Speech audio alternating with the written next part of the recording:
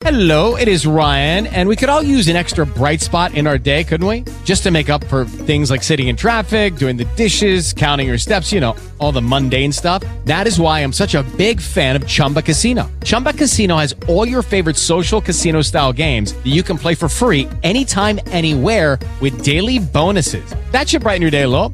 Actually, a lot. So sign up now at ChumbaCasino.com. That's ChumbaCasino.com. No purchase necessary. VGW Group. Void where prohibited by law. See terms and conditions. 18+. Now, Uncommon Sense with Leland Conway on 630 KHOW, Denver's talk station. Light the fuse and run now, brother, 'cause you ain't got a lot of time. Don't you act surprised when it all goes to hell on your dime. Bells will ring. It is 630 KHOW, Denver's talk station. I'm Leland Conway. I told you he was going to pop on with us. We love Christian Toto here at the house. He is a writer for the Daily Wire. He does his own podcast, Hollywood and Toto Podcast, which is available all over the place. You want to check that out. He's done some writing for Outkick. He's doing some covers for them right now. And, of course, HollywoodandToto.com.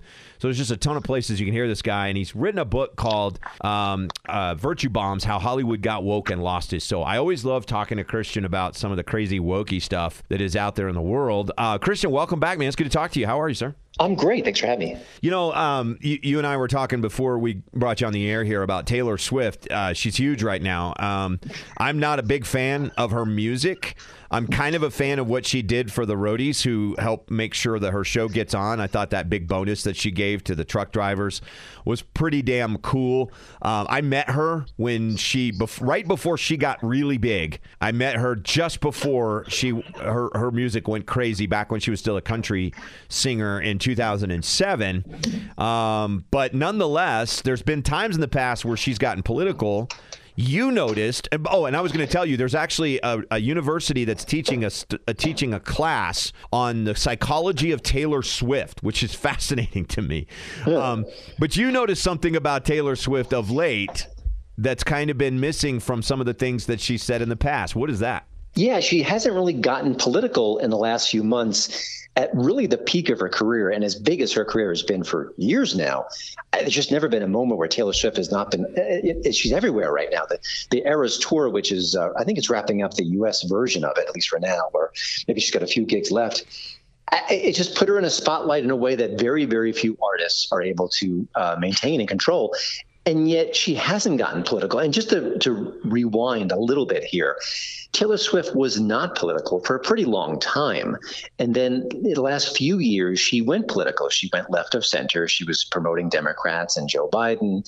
And she really she evolved, I guess you could say, in a way that maybe is unexpected, but also she kind of put aside her nonpartisan pose. And so that's been interesting. But again, given all the stuff that's going on in the culture wars, trans issues, there's so much happening that she could be commenting on either from the stage or social media.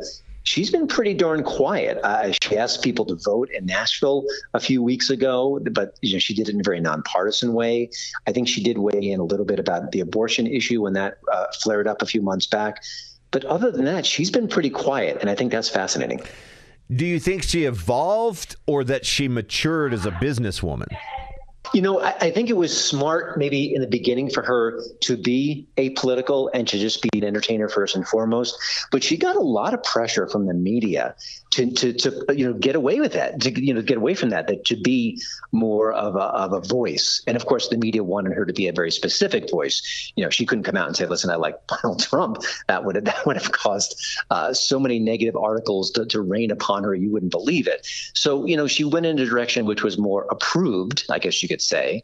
But listen, that may be her genuine feeling as well. But yeah, it's been fascinating to see all this happening and to see what direction she's going in. Well, it's interesting when you talk to Taylor Swift fans, right? Like, I am not a fan of her music at all. But when you talk to Taylor Swift fans, you'll note that they run the gamut of the demography of America. It is. There are a lot of people on the right that love her. There are a lot of people on the left that love her. There are a lot of people in the middle that love her. She doesn't. I think it's wise for her to not get herself in a Bud Light corner, if you know what I mean.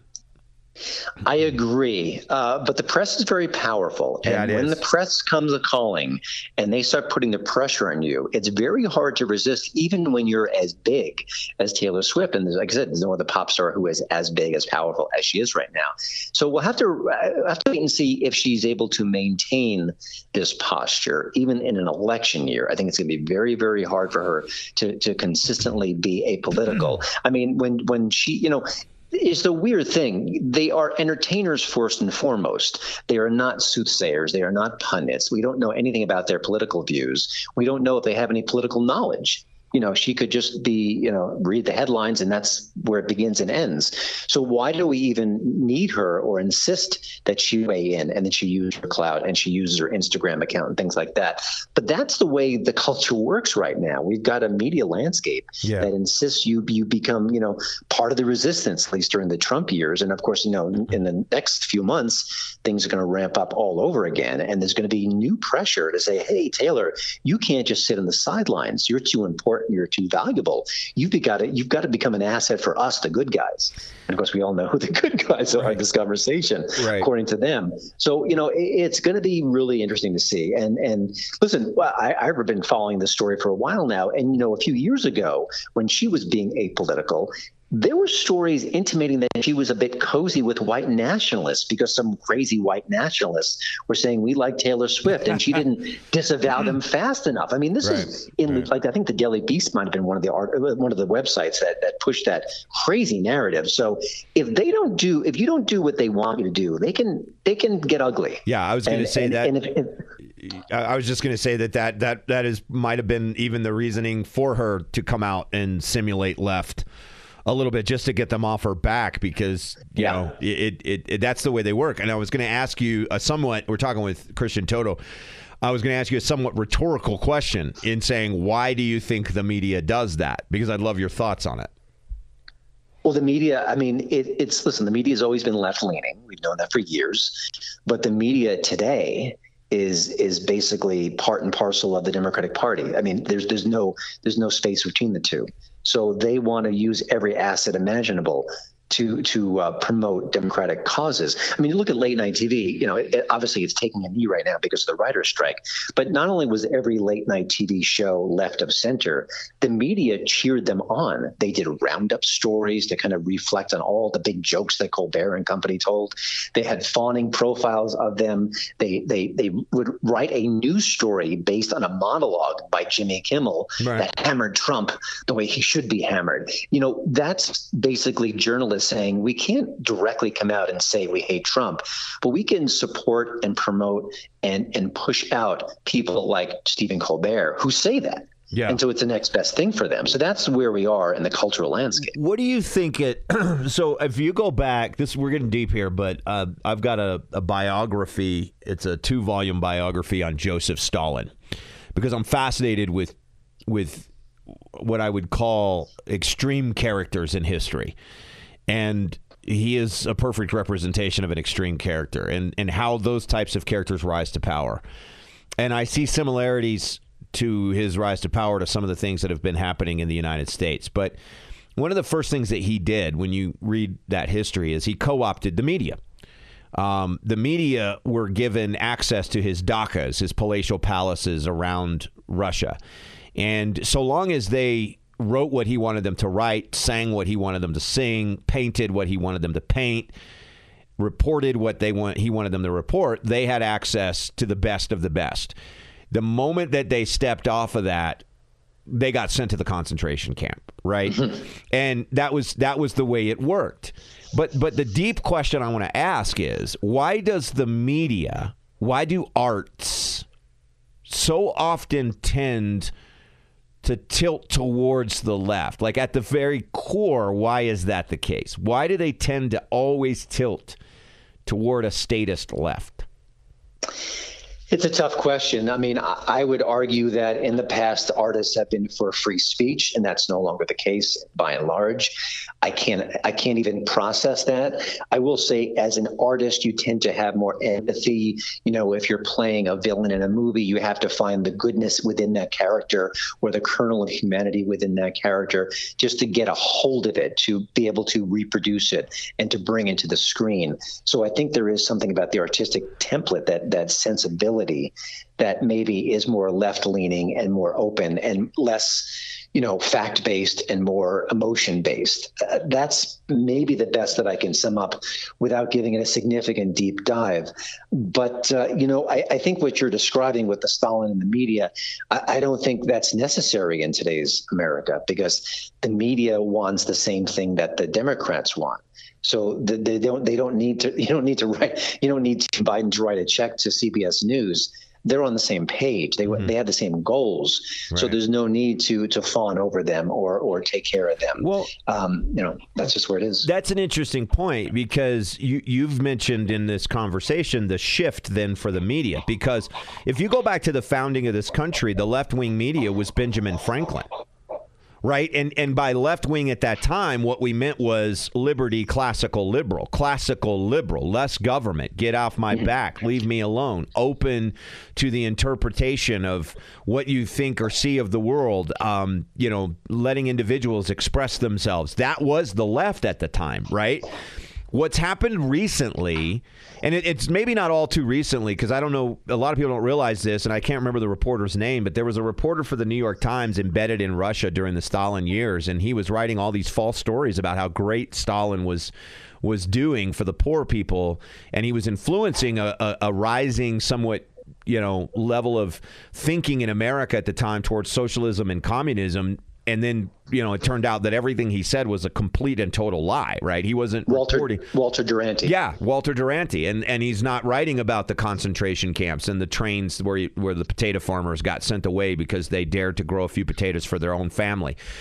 But there has of recent been a shift away from that sort of openness, like you say, because I can understand, like, someone who is of the artistic inclination is of that open inclination. Hey, man, just let everybody express themselves the way they see fit, because after all, they're in the business of expression. So what do you think is underlying this shift lately towards authoritarianism, towards totalitarianism, towards this sort of despotic tyranny that we're seeing? Maybe soft tyranny, right? Like, it's not necessarily in every case. Some cases, it's not jackbooted thugs showing up at your door, but it's thugs from the media showing up at your door. What's caused that shift towards statist and lockdown and shut up and silence? Like, what has caused that? Well, I think I don't exactly know, but I think it's an offshoot of our tribal times. And I think one of the most recent examples is the movie Sound of Freedom. Sound of Freedom is not a faith-based movie, and it is not a right-wing political movie. But for some reason, it became known as both of those things, and therefore the media and the left began to hate it. And I think what I'm describing is a tribal culture where if conservatives suddenly like free speech, or if they always liked free speech but they're more vocal about it now, or they champion Elon Musk, who, for all his flaws, is more free speech friendly than the past Twitter owners, then they become the enemy. I mean, I can't. This conversation is so bizarre, and if I can go back in time and say I'm going to be talking about this, in 10 years, I'd say you're crazy. But that's where we are right now. It is a crazy time, and because of that tribalism, we can't accept that. Hydrochloroquine or some of these medications right. maybe possibly could be helpful because the bad man said that it could be helpful. Right. And so ivermectin becomes horse paste, even by experts and doctors and physicians who know for years that it's a Nobel Prize winning drug that's been very successfully used by humans and is extremely safe. That becomes a poison, a horse medication, something you cannot take because the bad man said it. That's how tribal we've become, and that's how tortured we've become, and that's how much we've lost. And so I think the questions you're asking are very difficult. I don't have all the answers, but I think there's a lot of it rooted in that tribalism, that black and white, that my team versus your team. Yeah, and it's devastating to this country. It is, and I spent a lot of time yesterday talking about how the two-party system is what's keeping us here, right? Because the parties themselves exist in order to propel each other on forward, and the problem is the source of their power. So that's why they don't solve problems, and it leaves us in this weird yin and yang dichotomy of a world where you're either on one team or the other. And the reality is that so many Americans are much more nuanced than that, and we don't have a space in our public square and our public dialogue for nuance, and yet everyone out there is nuanced, right? I mean, if you sit down somebody who is a standard rank and file Democrat with a standard rank and file Republican and don't tell them what each other are, and they just begin to talk about issues involving their kids, involving their money, involving the cost of living, they're going to walk away from that conversation potentially as friends and quite in agreement. But as soon as you put that label on each one of them, they suddenly are at each other's throats and they hate each other. Yeah, it's very well said. There's a lot of overlap in real life, but in the digital realm, there's not much of it. And once you've declared a team, then you go to war. And this is one of the things I like to do with my podcast is invite people who may be not right of center, who may be left of center or apolitical, and have good conversations with them as well. We need more of that. I think Bill Maher does an excellent job of that with his podcast, Club Random. I give him a lot of credit for that because he's a very liberal guy, but he's willing to read across the aisle and agree to disagree and have hearty handshakes and maybe knock back a glass of alcohol or two or three just in the process. So I think we need more of that, and I think it's very unhelpful that we don't. Yeah, I agree. So, and I'm going to ask you right now if you can stick around for a second segment, because I want to talk about the Oliver Anthony thing, because I think that branches off this conversation pretty well. But just to sort of bring this part of the conversation to a finer point, what do you think the solution to this is? I think so much of our troubles right now are a direct result of the media being corrupt. Because at the end of the day, we need a media to hold Biden accountable when he goes awry and to hold Trump accountable when he goes awry. We don't have that. We don't have a truthful media. We have a biased, corrupt media. I can't believe how much worse it's gotten in the last 5 years. It used to be left of center. It used to be left leaning. I was okay with that. I mean, I wasn't okay with it, but I understood it. But if there was a big story that would impact the Democrats in a negative way, it would be covered. Mm-hmm. And now the media will cover it up. I mean, that's literally where we are. So I think in that atmosphere, you're basically poisoning half of the country against the other half of the country. And that's directly feeding the divide we're talking about. Yeah, I sometimes wonder, because when I was in school for communications and I took some journalism classes, they talked to us a lot about the responsibility that we had to be fair. And now I think it's considered in journalism school that the students have a responsibility to be biased. And I wonder sometimes if anybody intellectually self-checks themselves and thinks about, hey, wait a minute, I wonder if what I'm doing right now is the best thing for the country. Yeah. I mean, I when I see narratives that agree with my right-leaning views, I try to think, am I jumping in this too soon? Is it too perfect? Does it too adequately fit my worldview? And I'm going to jump on that without thinking critically. I think we all should do that. And listen, I want to steer people. People haven't seen it. Philip Bump is a reporter for the Washington Post. He did an interview with a fellow named, I think it's Norm Dworkin. I'm bumbling his name a little bit. He owns a comedy club in New York City. It's the most fascinating interview you will hear. It's a regular Joe. I'm going to guess he's probably left-leaning, interviewing a corrupt, biased journalist and exposing him in ways that I don't know anyone else could do any better. And it just shows the sorry state of journalism right now and why we're in such terrible times. No doubt. All right, pause right there. We're going to continue with my good friend Christian Toto, because I think this dovetails well into a conversation about the rise of conservative art next. I'm Leland Conway with Christian Toto, 630 KHOW, Denver's talk station.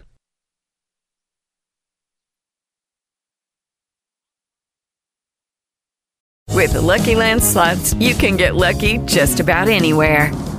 This is your captain speaking. We've got clear runway and the weather's fine, but we're just going to circle up here a while and get lucky. No, nothing like that. It's just these cash prizes add up quick. So I suggest you sit back, keep your tray table upright, and start getting lucky. Play for free at LuckyLandSlots.com. Are you feeling lucky? No purchase necessary. Void where prohibited by law. 18+ terms and conditions apply. See website for details. Every day, we rise, challenging ourselves to work for what we believe in. At U.S. Border Patrol, protecting our borders is more than a job. It's a calling. Agents answer the call, working together to keep our country and communities safe. If you're ready for a new mission, join U.S. Border Patrol and go beyond. Learn more at cbp.gov/careers. And now, back to more Uncommon Sense with Leland Conway on 630 KHOW, Denver's talk station.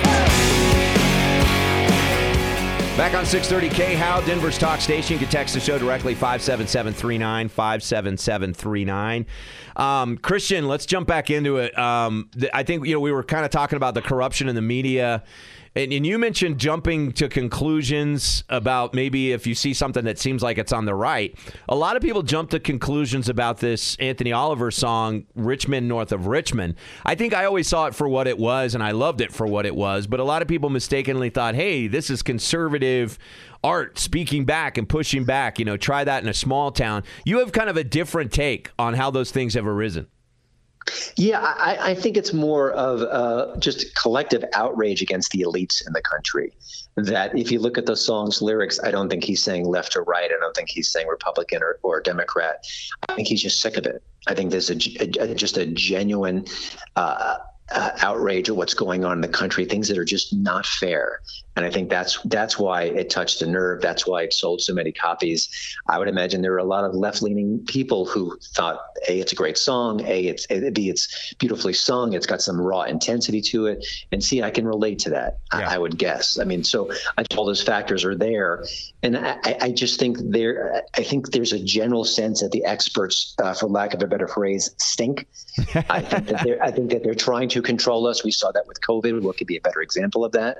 And I would imagine that if you're a blue-collar Democrat and you hear that song, or you hear other pop culture nuggets that are out there right now, or hear Try That in a Small Town by Jason Aldean, where, hey, they're burning your town, they're burning your city, they're burning your businesses. Why do I have to be a Republican to be angry about that? You can be any party, any ideology, any walk of life, and be frustrated by the lack of response to that. So I just think that the elites have done terrible things to this country. I think that they're out of control. I think they're arrogant. I think they have few, if any, answers. I think they lie. I think I just have utter contempt for them. And I think that is being reflected in some pop culture moments. Yeah, I think it's kind of interesting when the podcast that Joe Rogan did with Anthony Oliver. I think I got his name right. He's got two first names. So Oliver Anthony. Yeah. I get it backwards. I was like, oh, dude, you got two first names. So suck it up, Buttercup. Anyway, the podcast that Joe Rogan did with him, I think a lot of people were somewhat surprised to hear that he wasn't either. Right. And for me personally, Christian, that resonates with me. In my personal life, I am a conservative. In terms of how I see the world, how I view the world, I'm very much libertarian. I don't care how you identify. I mean, I might personally care, but I'm not going to foist on you what I think about it. You live your life the way you see fit. I'll live my life the way I see fit. But I just want people to get out of my way. And I think there's a huge disconnect. When President Biden is touring the country talking and bragging about Bidenomics, and people know that gas is $100 for a tank, groceries are 20% more for less actual groceries because of both inflation and shrinkflation. And a mortgage price has doubled since 2020. While there's this bumbling, hair-sniffing, jackwagon running around the country with a bunch of pundits in his pocket talking about how great Bidenomics is, and as soon as the American people are smart enough to figure out what he's done, right, people are insulted by that, right? And the media keeps insulting them. They lay insult to injury on top of that. And again, I don't think that's a partisan thing. thing because these prices, this cost of living, these trials and tribulations affects people no matter what your party is. It's not a partisan thing. It isn't, but I think there's often a partisan reaction. I was speaking to two people that I was very close to. I won't say who they were. They were both complaining about inflation. And I know they're both very liberal people, and they're the kind of people I don't talk politics with. But I said to them just very gently, and I kind of said it and dropped it. Well, you know why we're having inflation. You know why there's a new person in the White House. You know that the spending is directly responsible for this. And I just got to let it go.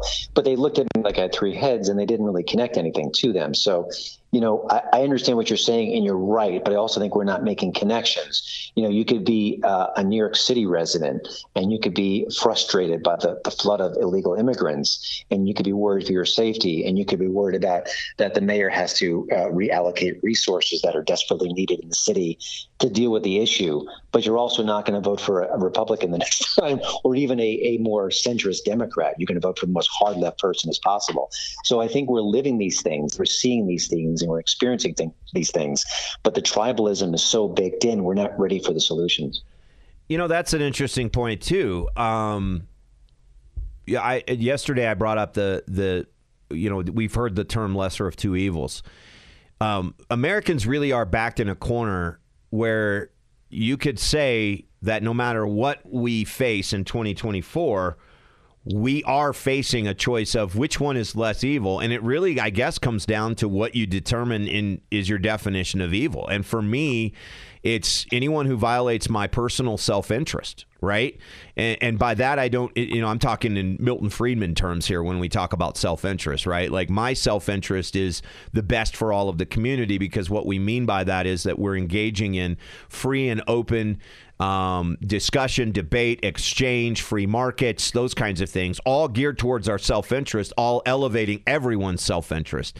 And the politician who restricts that the least is my definition of less evil.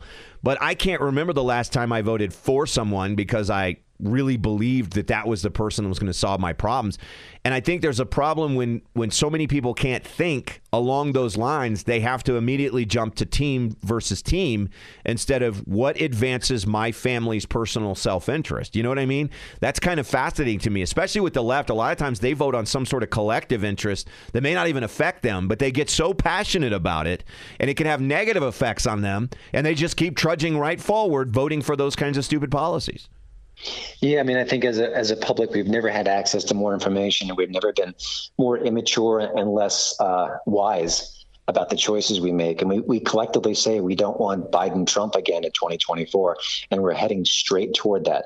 So, I mean, but we have the power to change that, but we're not. Yeah. So I don't know where we go from there. Yeah. Boy, we got into some deep stuff here when we were just supposed to be talking about the media. What is the rise of conservative art, though? Well, I think it's a marketplace where you don't need the traditional gatekeepers to be successful, that if you're a legitimately indie singer like Oliver Anthony, you can succeed. It's very rare. It takes a lot of talent, a lot of luck, but you can bypass the circuitry of the record labels. And if you're a movie like Sound of Freedom and you have a story that just connects with people, you don't need a major studio. You don't need a major star. You don't need a major ad network behind it. So I think those are all good things. I think that could lead to more a greater diversity of art. The word diversity is thrown around so easily these days, but I think it's often not applied where it could be or should be. And I think we need more diverse stories being out there. I get all these different press releases about different films and different stories and different narratives, and they often are very similar. It could be alternative lifestyles. It could be certain plots that I see repeated again and again. And there's nothing wrong with any of that. And I think that all those stories should be told. But there are so many stories not being told, not even being considered. And I think the storytellers who tap into them, they could get rich quick, I have to say. Yeah. But how do you, if let's say you're an art maker, you're an artist. I was listening to this really interesting book on tape the other day about Galileo, right? Galileo funded his science by getting, leaders around the world to give him gifts in exchange for him presenting them with gifts, right? Like he would invent something and present it to them, and then they would bestow him with some kind of endowment or whatever. And it drove his art, right? Because he was a poor artist, believe it or not. And he invented some of the most amazing things that we use in the military today in order to be able to continue his habit of art. I find it interesting that art has to be one way to be profitable in this weird dichotomy world. But what you're saying is that old system is cracking now and it's becoming possible. But if somebody's a struggling artist that wants to just put out a contrarian point of view, what steps do they take to go viral? Like Oliver Anthony did. Like, how do you do that? If you don't have Joe Rogan putting you on his show, how do you do that? Well, if I knew the answer to that, I'd be rich and famous. So. But having said that, I think being authentic really matters. Mm-hmm. I think being different and novel really matters. I think, thinking, when you're an entrepreneur, you look at the marketplace and you say, okay, that's missing and that's missing. And boy, wouldn't it be great to create that?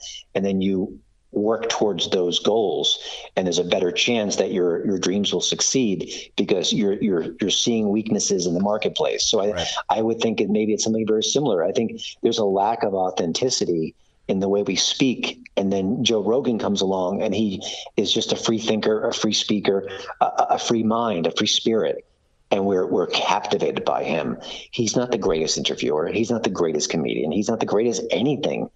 But he is being honest and authentic and genuine and curious, and we are flocking to him. So I think the people who could be some of those things have a much, much greater chance. But again, it is very risky. The odds are against you, and you don't want to quit your day job. That's for sure. Right.